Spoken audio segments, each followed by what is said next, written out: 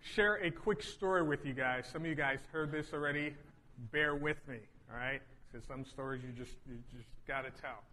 Now, I don't know how many of you guys are familiar with wet ones. Any of you guys ever used these before? Okay. All right. You know when you buy a new set that you kind of open it up and you pull out the tissue and you stuff it through the thing, and then when you pull out the top, it's right there and you pull it through. Well, bear with me, all right? Wednesday night, I went back to use the wipes, and it was a new set. So I pulled out the little white tissues, and normally what I do is I pull them out and then just push them through a little bit and then pull them through. For some reason, my finger went all the way through this little top piece. And for you guys that don't know, okay, that little top piece is a lot more dangerous than it looks. And my finger got stuck, all right? And it got stuck to the point where I was literally screaming in pain because my finger was stuck, all right? So I figured, you know what, I'm just going to pry back the little things. And apparently my finger went in, and then normally you could just pull it out. But when I tried to pull it out, the little capture pieces were digging into my skin. And screaming. Thought, well, maybe I'll call Christy and she'll come down from the house. But my phone was back over on the table, and I was in the coffee bar area. And at the time, it seemed like a long way to go for that much pain, so I just kept screaming. And then I decided, you know what, I'm just going to yank my finger out. I'll just yank it out. But when I tried to yank it out, it dug in deeper, so I screamed louder. Seriously, the door was open, and I don't know why the ambulance people over on the other side of 51, I don't know why the whites didn't hear it. I mean, it was intense. And I was like, you know what, maybe I'll just try to peel back the little cups, and I tried to peel them back. But by then, the blood had stopped circulating to the top of my finger. So as soon as I touched it, it was even more pain. So then I decided, all right, I'm just going to have to yank it out. I literally thought I was going to have to gnaw my finger off. I had no idea how I was going to get my finger out. So eventually, I finally just yanked my finger out. And later that night, when we went to a small group with the young adults, they were like impressions, and they all heard this story of that thing caught my finger. And I'm not telling you this just so you can think that Pastor Floyd is a wimp. That's not the reason I'm telling you. It was a lot of pain. Listen, Christy called the company to tell them that you should put a warning on the label. Guess what they do? They put a warning on the label. You know what it says? Do not push finger through the opening. Who would have thought that it would be that simple? Now, when she called them, you know what else they said? And this, I thought this was funny. The lady told her, this is what the lady told her. She said, during training, they tell us not to put our finger through the opening because it will be painful. Which makes sense, because it was extremely painful. Here's why I'm telling you all this, because sometimes little tiny things like that, where it's not clear, or it doesn't be clear to me, or where it can be easily misunderstood or done wrong, can cause a lot of pain. Do not go home. Don't try this. Don't go home sticking your finger through saying, see, it doesn't hurt, blah, blah, blah. I'm telling you, it was stuck up in there. There was no blood flow. But the reason why I tell you this is because stuff can easily be misunderstood. Like for some reason, I misunderstood and didn't read the sign that said, don't stick your finger through there. Stuff can be taken out of context. Little things that you think have no impact whatsoever can have a huge impact on your life. Now, granted, I'm not emotionally scarred or anything, other than the fact that I considered gnawing off my finger, but I'm over that as well. But here's the thing. Just like that's true in the natural world, little things that can be misunderstood or taken out of context can have a huge impact, enormous impact, lots of pain. We don't even see it coming. We don't think it's going to come. The same is true scripturally. When we look at Scripture and when we're reading the Bible and when we're trying to get an understanding of the Word of God, it is very easy for people to look at things and take them out of context, and it can have a humongous impact. For example, for people that are saying, hey, I am a follower of Jesus Christ, it's okay if some people think that, well, Jesus Christ was this very thin,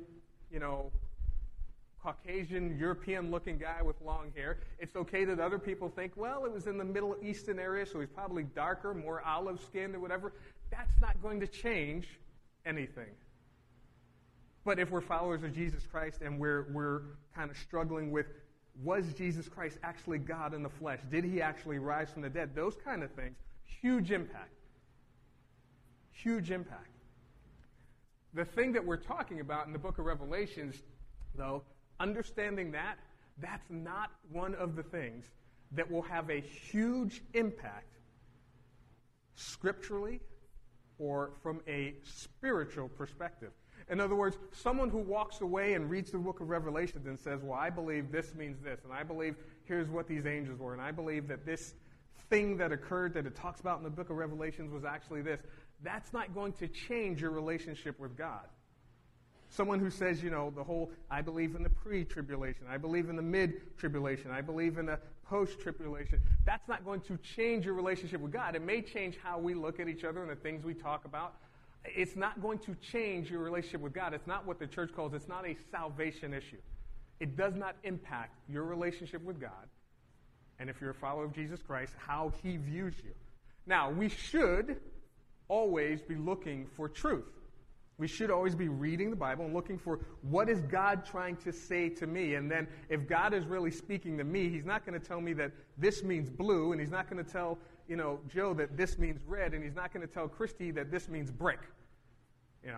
If God is giving us that revelation, then we should all be walking away with the same revelation.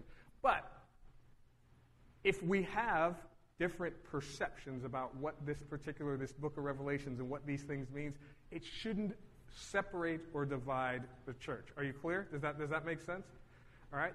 Now, I know that lots of people have different interpretations, and like I said, we've been walking through trying to understand what does a lot of the things in the book of Revelation, what they mean and how they impact us. And the best way, I said, to interpret Scripture is with Scripture, which is why we've been walking through a lot of other Scripture. And normally, I love having you guys turn to this, turn to that. We've been kind of putting it up on the screen because we've been using so much other Scripture. So if, as we continue through this series, you want to take notes or write stuff down, that's great. Now, as we continue walking through this, we're at the point where last couple of weeks we talked about, we started with the first chapter and talked about the introduction and how the book of Revelations, God's design and intention was for it to be a blessing, not the apocalyptic, end of days, I'm scared to death of what might happen thing. He intended it for it to be a blessing. And it was really just God's unveiling, which is what the word revelation means, unveiling his purpose, his plans for us, and his love for us. And for those of you who kind of haven't been around, one of the other things we talked about is the fact that we looked at last week, the letters that he wrote to the churches. And he wrote 7 letters contained in the book of Revelations to 7 specific churches, and we looked at their content and their meaning and their application, and there's a lot more detail we could have went into, but time doesn't permit. If you are trying to catch up on any of these services, they should be online, I think, hopefully in the next week or two.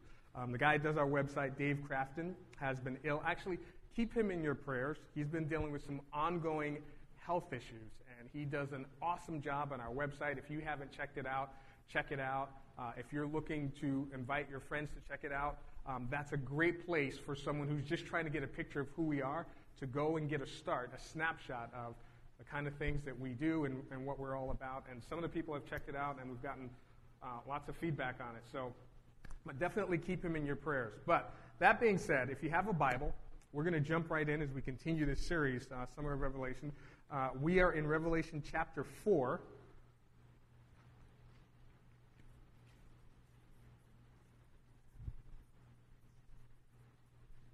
Revelation chapter 4, if you don't have a Bible, raise your hand and we'll get one to you. And Revelation chapter 4 starts off, after this, I looked, and there before me was a door standing open in heaven. And the voice I had first heard speaking to me like a trumpet said, come up here, and I will show you what must take place after this. Now, before we go on, again, we're talking about all these different beliefs and all these different understandings of what it means. And a lot of people who hold to a pre-tribulation, meaning the great tribulation, this time of trial, of pouring out of God's wrath, there's a lot of people that think that the church is going to be spared from it. And before any of that happens, God is going to remove the church. And one of the reasons they think that is because of this passage. Now, the book of Revelation is not in perfect sequential order. It's not in perfect chronological order. As we get into a couple of chapters, you're going to see there are things that John is exposed to that he doesn't necessarily list them in sequential order. But for the most part, most of the events are in a chronological order. These things happen, and then these things happen, and then these things happen. And John uses specific language to indicate that. He says, and next I saw this, and then this happened, and after this happened. And it will indicate that there was a time when this happened, and then something else happened. The difficult part is when he starts saying, I saw this, and this, and figuring out what does that represent. But one of the reasons why most people believe in a pre-tribulation, that the church will be carried up to heaven before all of these things take place, is because of this passage. They think that when God says, come up here to John, that it is a type of or a shadow of God saying to the church, come up here. And remember, John said that the overarching theme for the letter, the revelation, the unveiling, the revelation from Jesus Christ is that write what you have seen, what is now, and what will take place later. He's already written what he has seen. The what was now was the letters to the church at that time. That was current. And now he's being brought up into heaven, which I believe was a physical transportation into heaven. And he says, I was in the Spirit. And as he's transported, many people believe that is a sign or an indication or a type of the rapture or taking away of the church before all these events occur. Now, they also believe it because the word church, iglesia, the called, you don't see that word again in the book of Revelations until you get to Revelations chapter 22. In Revelation 22:16, it says, I, Jesus, have sent my angel to give you this testimony for the churches. I am the root and the offspring of David and the bright morning star. In other words, this is the next time you don't see the church, the word church reflected on earth. You do see the souls in heaven and the saints in heaven, but you don't see that word, the body, the spirit-filled presence of Jesus Christ on earth, the church. You don't see it again until Jesus says, here's why I gave this to you. So a lot of people believe that's an indication that from that point forward, that the church will not be there. Another reason they believe it is because, God is, I was having lunch with Dave Crafton, the guy who does our website. Christy and I were a few weeks ago, and we were talking about actually Genesis. And he was talking about the fact that God is a God of process and systems. And he is. If you look throughout the Bible, you'll see processes and systems. Everything that moves in the universe is because God has created a scientific process or system to allow that to happen. And one of the process or systems that you see is that God continually, when we look historically, he continually, whenever he indicates or he initiates something like this, he always preserves the righteous and he always preserves a remnant. Now, we see it when we look at, how many of you guys remember the story of Noah and the ark? God preserved. And he says that was not a single righteous person that could be found on the face of the planet except for Noah. So he preserved Noah and his family. He preserved the righteous, and he preserved a remnant so that he could continue his work and his will on the earth. Also, Lot and his daughters. How many of you guys remember the story of Sodom and Gomorrah? And he preserved Lot, and we look elsewhere in Scripture, and it says that Lot was suffering in his righteous soul because of all the immorality that was going on in Sodom and Gomorrah. And it was more than just sexual immorality, but that's a whole other story. But he preserved Lot and his two daughters. He preserved the righteous, and he preserved a remnant that could continue to carry out his will. Now, you guys know that Jerusalem, there was Judah and Israel. The kingdom was split after Solomon passed away, and his son, under his son, the kingdom of Israel was split into two kingdoms, one the northern called Israel, one the southern called Judah or Jerusalem. And what happened was in 722 BC, the northern kingdom was overtaken by the Assyrians, and it was decimated. But God preserved the southern kingdom, the righteous, and a remnant. And then when the southern kingdom was overtaken in 586 BC by the Babylonians, God preserved the righteous and the remnant that returned as God had allowed the prophets to prophesy, that returned to Jerusalem and rebuilt the wall and the cities. And as you look throughout these things, God always preserves the righteous. He always preserves a remnant so that he can still have his will carried out on the earth. And so that's another reason why people believe that, pre-tribulation, that the earth will undergo this wrath, but that the church will be kept from it, and that this particular passage is an indication. Scripturally, in Isaiah 57, verse 1, it says, "The righteous perish, and no one ponders it in his heart. Devout men are taken away, and no one understands that the righteous are taken away to be spared from evil." 1 Thessalonians chapter 1, verse 8 through 10. This is Paul talking to the church in Thessalonica. It says, "The Lord's message rang out from you not only in Macedonia and Achaia. Your faith in God has become known everywhere. Therefore, we do not need to say anything about it, for they themselves report what kind of reception you gave us. They tell how you turned to God from idols to serve the living and true God, and to wait for his Son from heaven, whom he raised from the dead, Jesus, who rescues us from the coming wrath." Revelation 3:10, we read this last week. This is what he's telling the church in Philadelphia. "Since you have kept my command to endure patiently, I will also keep you from the hour of trial that is going to come upon the whole world to test those who live on the earth." Time and time again, we see God indicating that those who are faithful, that he will preserve them from this time of wrath. And this, he says, the wrath that comes upon the whole earth. So the beliefs by some that this isn't talking about, great tribulation. This is talking about some miniature event like the economic crisis, or maybe the tsunamis or something like that. But Jesus says, I'm going to keep you from the wrath that's going to encircle the globe. And in Matthew 24, he says that this will be a time of such great tribulation, such as the world has never seen, and there will never be anything like it. And there are some people that believe that, well, we're in that tribulation 7-year period now, and every 7 years they kind of push it back. Here's the problem with that. Jesus said there will be nothing like it. It will be the worst the world has ever seen. And the only reason why I personally believe that we're not in it yet, there's a lot of other reasons, is because what we're experiencing now, there's room for it to get worse. We could be a lot worse off, and you'll see that next week when we start reading through a lot of the seals and the judgments and all that. But those are a lot of reasons why people believe that, hey, this is a sign of the church being carried up to heaven. Drop down to verses 2 and 3.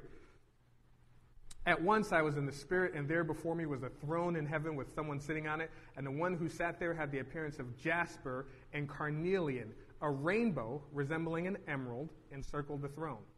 Surrounding the throne were 24 other thrones, and seated on them were 24 elders. They were dressed in white and had crowns of gold on their heads." Now, before I continue, you're going to see this throughout, where John has lots of descriptions of things that he has not experienced before. And he'll use words, I saw something that was like this, or had the appearance of this, or seemed to be this. And he'll use all these words to try to grasp. There's very few places in Scripture where we get a glimpse of what's going on in heaven. And even in the Bible, it tells us that, hey, that eyes have not seen and ears have not heard what God has in store for us in heaven. Now, here's the thing. We are used to this natural world, but now John is getting a glimpse of what takes place in a very spiritual world. Now, here's the thing. John's not an idiot. Okay, I think he's a very smart guy. And there are places where, and you guys have probably heard this, where he describes these creatures, and he talks about, how many of you guys have heard where he talks about there's these locusts that come, and he said they had a face like a man and a tail like a scorpion that stings men. And I've heard people say, well, those have got to be helicopters. Here's the thing. I don't think John's an idiot. He may not have ever seen a helicopter, but he has surely seen a locust. And he can probably judge between something this big and something lots bigger. I don't think those are helicopters, unless they're like the little remote-controlled ones. They're probably, just what he said, weird-looking locusts with stinging tails and just molded faces, and he describes it to the best of his ability. But this is where we're going to have to realize that some of the things he describes in heaven are not things that we have in existence or have been exposed to on earth. That doesn't mean they're not real. That doesn't mean that the Bible is just full of allegories. It just means that John is describing things that we have not seen before. That's why it's a revelation of what is to come. All right. Drop down to verse 4. Let me read this to you again because this is important. In verse 4, it says, surrounding the throne were 24 other thrones, and seated on them were 24 elders that were dressed in white and had crowns of gold on their heads. Now, here's the question that lots of people ask. Who are the 24 elders? Has anyone heard or different viewpoints on who these people were? Some people say that they're a mix of the 12 apostles and the leaders of the 12 tribes of Israel. Okay? Possibly. We don't have anything that refutes that.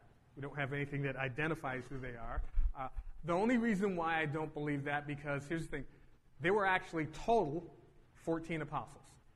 Okay? There were the original 12. Then Judas went out and killed himself. And I don't think he got a seat at the table. Could be wrong, but I don't think so. So that leaves us with 11. All right? Paul says he was an apostle abnormally born. And the qualifications were apostle, where you had to physically have seen the resurrected Jesus Christ, and you had to have the ability from God to perform signs and miracles. Those were the signs of an apostle. Now, Paul saw the resurrected Christ on the road to Damascus, and he performed signs and miracles and wrote, 2/3 of the New Testament. Matthias, who was the replacement after, before they went out and did all these great things, the apostles said, hey, we need to find someone to replace us, and so they pulled this guy named Matthias, who we've never heard of before and never heard of since after his name appeared there. We don't see, history doesn't even record anything that he did. Not saying he wasn't an apostle, but that gives us a total of 14. Now, it's possible that the 12 could have been the 11 minus Judas. John could have been excluded because he was the only one still alive at this time. In this mid-90, 95 to 98 AD, he was the only apostle still alive. So when he was looking at this vision, it's possible that he was looking at Paul and the other 11 minus Judas, including Matthias, looking at them at the table. He probably would have been excluded because he didn't say, I see myself sitting at the table. So that's one thing. The other problem you have is with the 12 tribes of Israel, and we'll see that, is that for different reasons at different places, when the tribes, I think there are like 29 different times in Scripture where it lists the 12 tribes of Israel, and sometimes Dan is included, sometimes they're excluded. Sometimes Joseph is included, sometimes he's excluded, and his sons Ephraim and Manasseh are included. Sometimes Levi, or the Levites are included, and sometimes they're pulled out. So it's hard to gauge who they are. So that's one possibility. The other possibility is that they are 24 elders. The Greek word used there is presbyteros, where we get our word Presbyterian. The whole Presbyterian denomination is a group of elders. And it's possible that they are 24 human priests, human like you and I, who have the authority as priests given by God. And so they are ruling and reigning with him, because Christ tells us that we're going to rule and reign with him. And in the Levitical priesthood, there were 24 divisions of all the priests. You don't have to turn there, but in 1 Chronicles chapter 24, it says, with the help of Zadok, a descendant of Eleazar, and Ahimelech, a descendant of Ithamar, David separated them into divisions for their appointed order of ministering. A larger number of leaders were found among Eleazar's descendants than among Ithamar's, and they were divided accordingly. 16 heads of families from Eleazar's descendants and 8 heads of families from Ithamar's descendants. That gives you 24.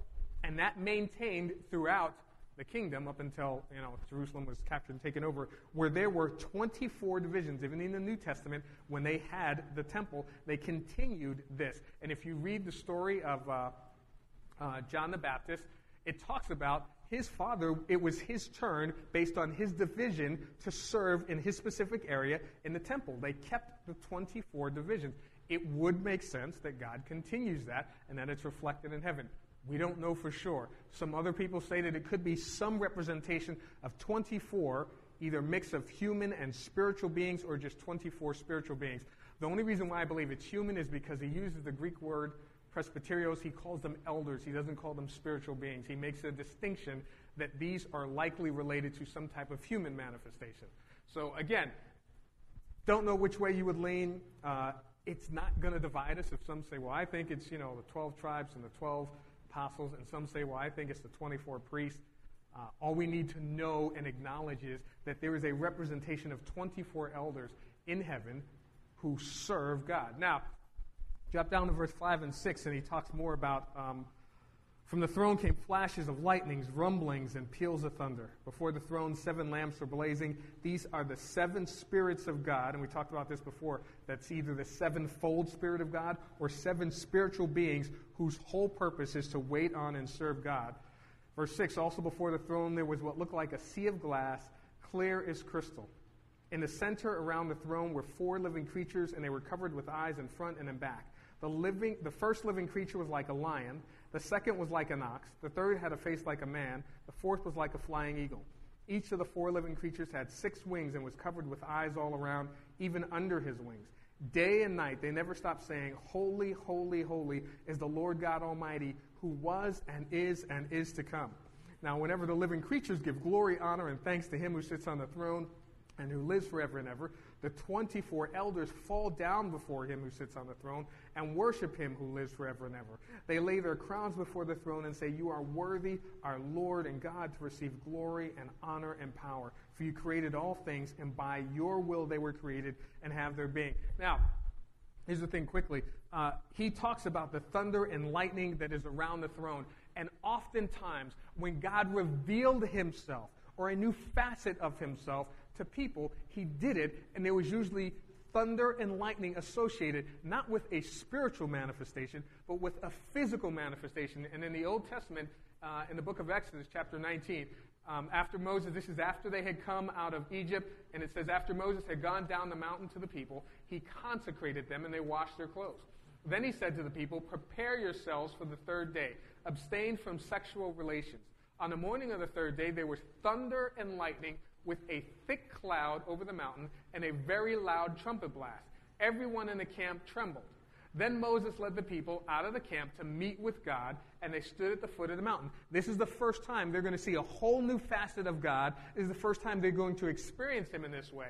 And in verse 18, Mount Sinai was covered with smoke because the Lord descended on it in fire. The smoke billowed up from it like smoke from a furnace. The whole mountain trembled violently, and the sound of the trumpet grew louder and louder. Then Moses spoke, and the voice of God answered him. When God revealed himself to them, it was with thunder and lightning, and it's almost as if the very creations itself were shaking at the physical presence of God, now manifesting himself physically, not just spiritually. And then he goes on to talk about the fact that these 4 living creatures, these 4 things that have different faces and they have wings, and they're unlike anything that we've ever experienced on earth, because we're used to like little Scruffy the dog, right? We tolerate Tabby the cat, and we look at all these animals in the zoo, and lions and tigers and bears, and those are the animals, the creatures that we're used to seeing. Anything that doesn't fit that, we kind of get a little uncomfortable with, and he describes these creatures that have this weird look. Now, like I said, there's only a couple of times in Scripture where we get a glimpse into heaven, but in most of the times we do, these creatures are there. In the book of Ezekiel, chapter 1, it says, In the 30th year, in the 4th month, on the 5th day, while I was among the exiles by the Kibar River, the heavens were open, so he's getting a glimpse into heaven, and I saw visions of God. I looked, and I saw a windstorm coming out of the north, an immense cloud with flash and lightning and surrounded by brilliant light.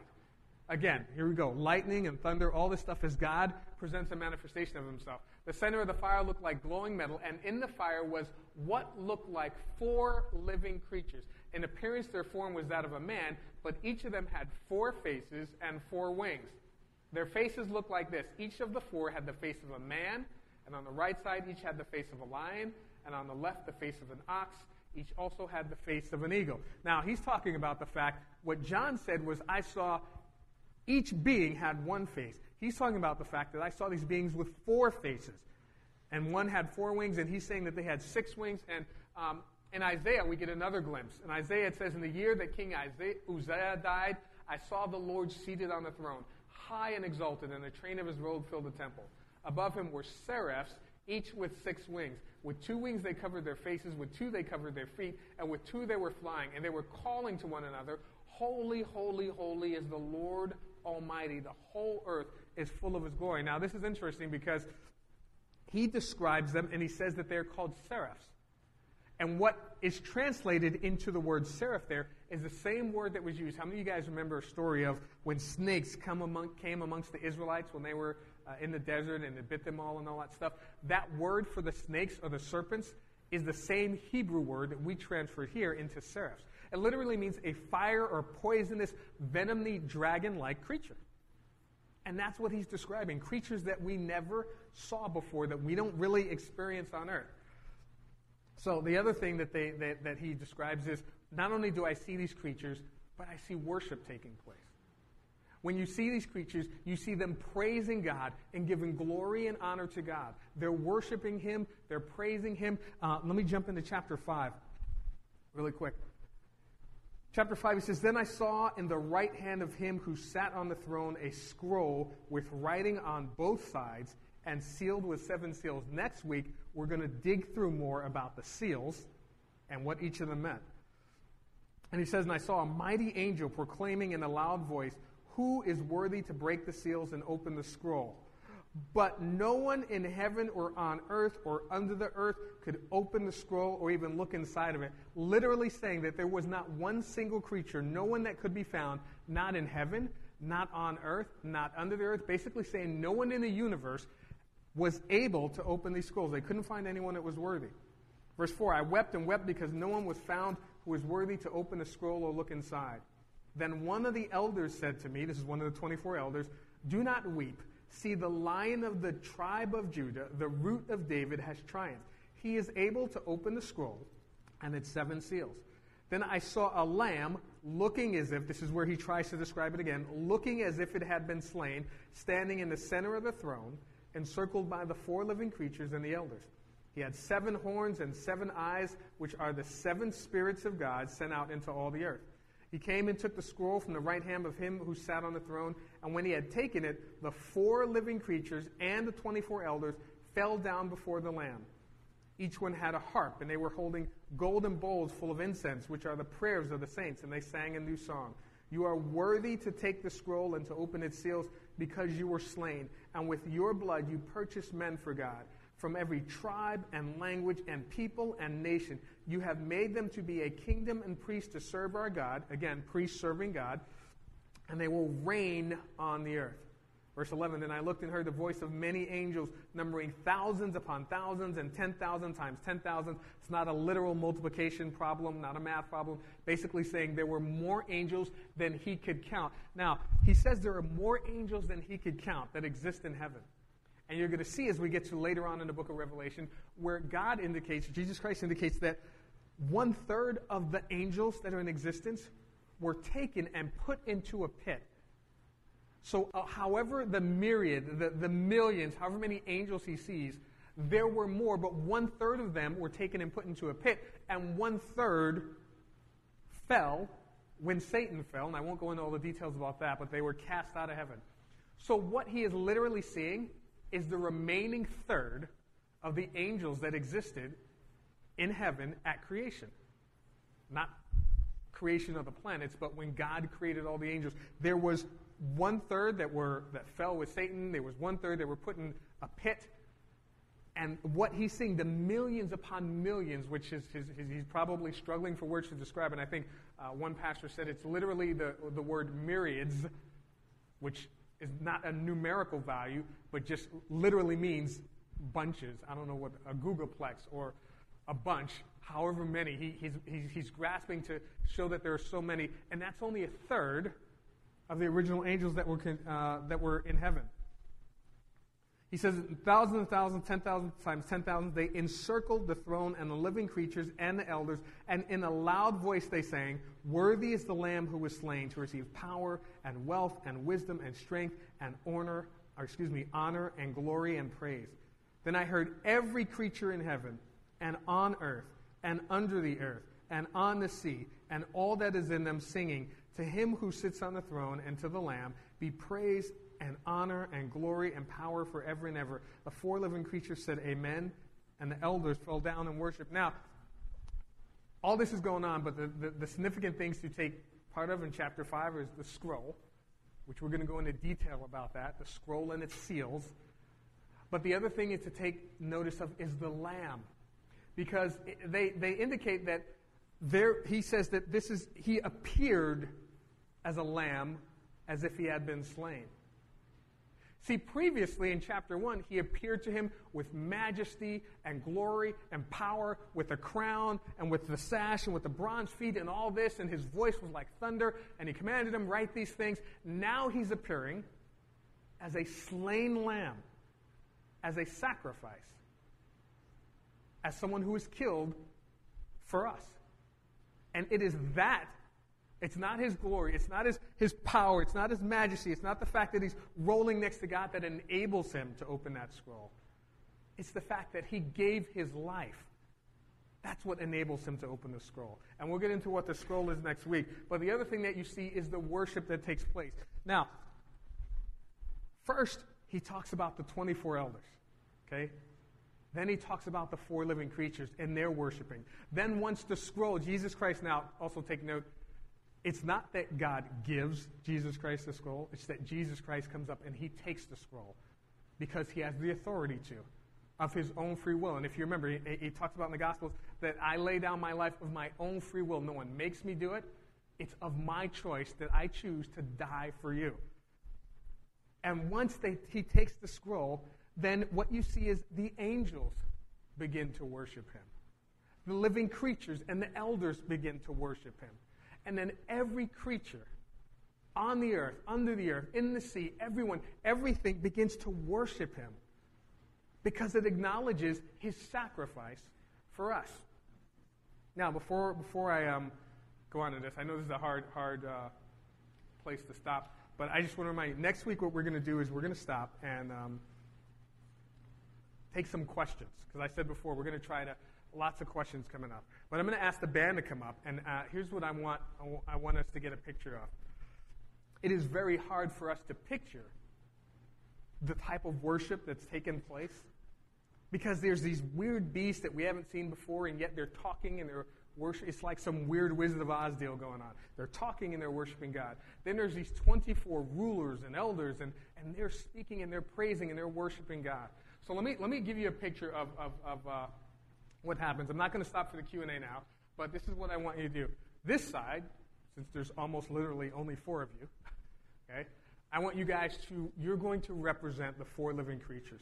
So I want you guys to just stand up for a minute. You don't have to, but just stand up. And here's what I want you to do. I want you to repeat after me, or say this with me. Ready? Holy, holy, holy is the Lord God Almighty, who was and is to come. Say it a little bit louder because we're praising God, all right? Holy, holy, holy is the Lord God Almighty, who was and is to come. Now hold that thought, because the moment that the 4 living creatures, yeah, we're one up, but okay, the moment the 4 living creatures say that, then you guys, who represent the 24 living elders, you guys don't have to stand doing a distinction. I want you guys to say this with me. Ready? You are worthy, our Lord and God, to receive glory and honor and power. For you created all things, and by your will they were created and have their being. One more time, okay, ready?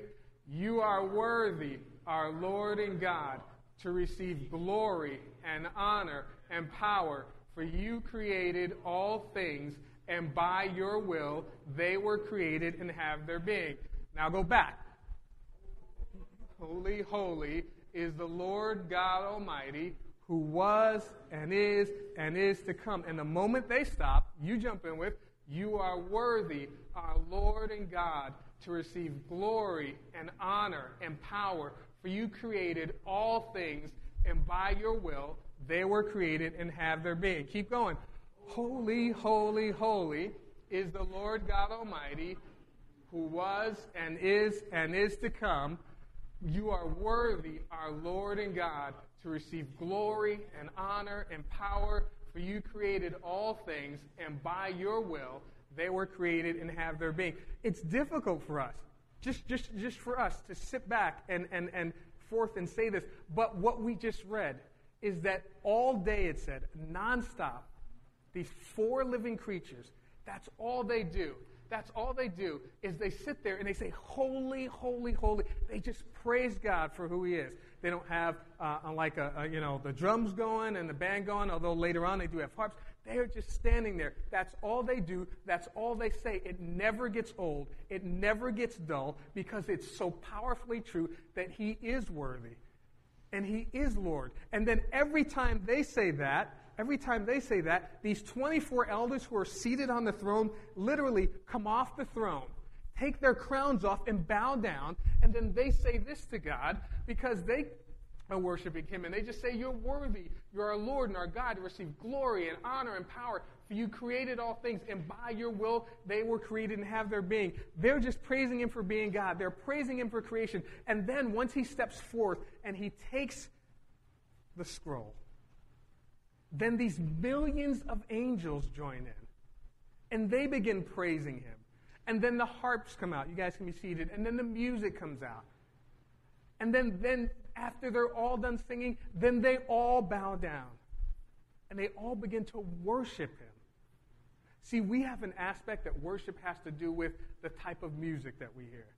It's got to be these three hymns and a message. We have this aspect that worship has to be, if there's no guitar, it's not really worship. If there's no drums, it's not really worship. That there has to be a huge PowerPoint. That's what makes the worship. That has nothing to do with it. What worship is about is us expressing from our insides, from an inner being, from the core of who we are, just expressing to God how grateful we are for what he's done and just for who he is. So we're about to enter into a time of worship, and we're not going to sing with instruments. I'm just going to ask you guys to stand with us. And we're going to just praise God for who he is. Amen.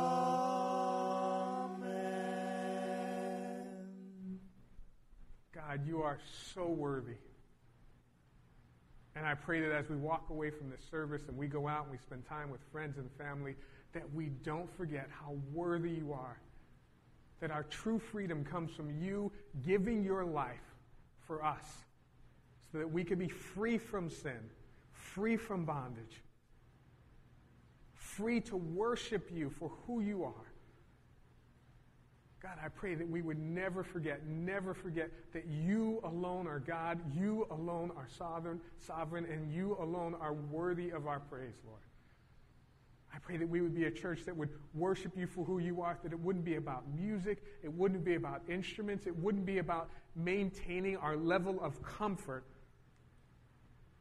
God, that we would be a church that we would be willing to throw down our crowns, bow our heads, get on our knees, and just give you praise and glory. God, I pray that we would be a church that worships you in spirit and in truth. God, we thank you so much for the favor that you continue to show this church and this congregation.